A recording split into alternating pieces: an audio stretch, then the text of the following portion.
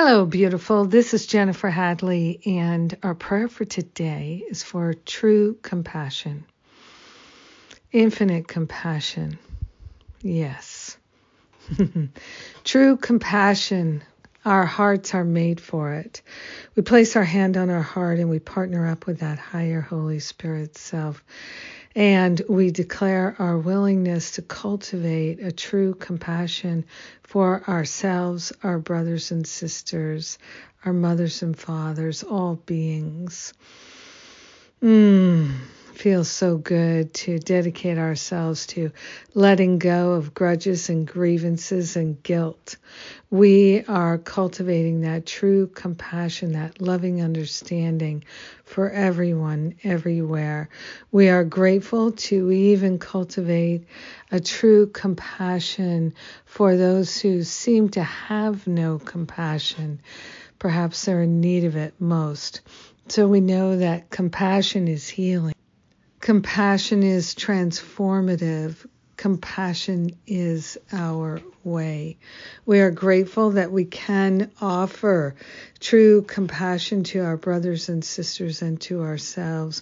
We're creating a new habit, a way of being in the world that's loving and understanding at the same time.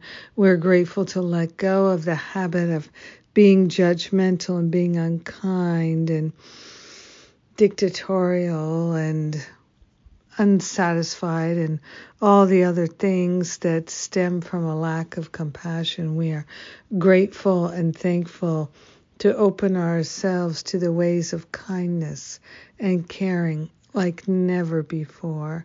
So grateful that we are divinely guided in all things. We are divinely inspired in all things. And we are choosing to be fundamentally compassionate in all things. And so by the grace of God, we are grateful to share the benefits with everyone. We let it be. And so it is. Amen. Amen. Amen. There it is. So good. It's true. It's so good. And